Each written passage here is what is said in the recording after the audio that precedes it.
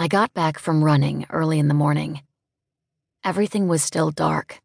The slightest hint of light was starting to creep over the lawns and the pavement where I jogged.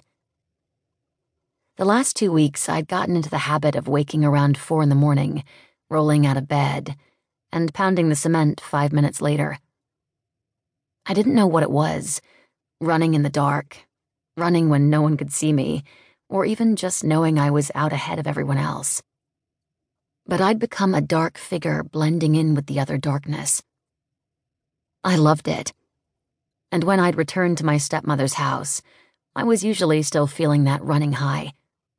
I'd start the first pot of coffee, and as the machine began to spit and churn, I'd slip out to the front porch to finish stretching.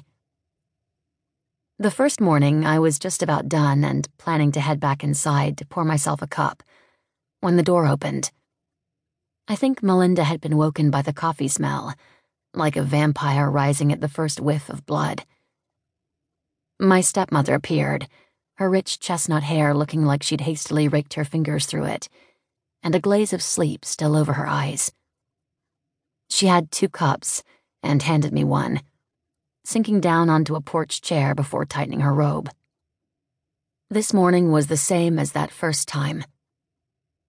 I was just lowering my leg from behind me when she appeared, giving me a warm smile. "Hey there, my little chickadee." She pulled the ends of her plush robe tighter together before sitting. "Morning." I sat on the chair next to her, propping my feet up so I could rest my coffee cup on my knees. It warmed my hands, and I inhaled the smell.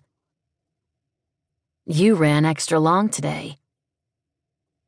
I stiffened. I hadn't realized Melinda knew when I got up, or that today had been an extra hour earlier. But I should have known. She was the stepmother extraordinaire. "Don't say anything, would you?" I asked her. She gave me a knowing look over her mug. "To your father, or to those 2 young men who protect you like they're guard dogs?" "Both?" A girl could hope. She laughed, sipping her coffee. She patted my knee.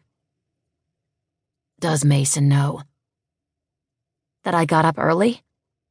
"That you're running so much every morning. I know you're going in the afternoons, too." A second knowing look.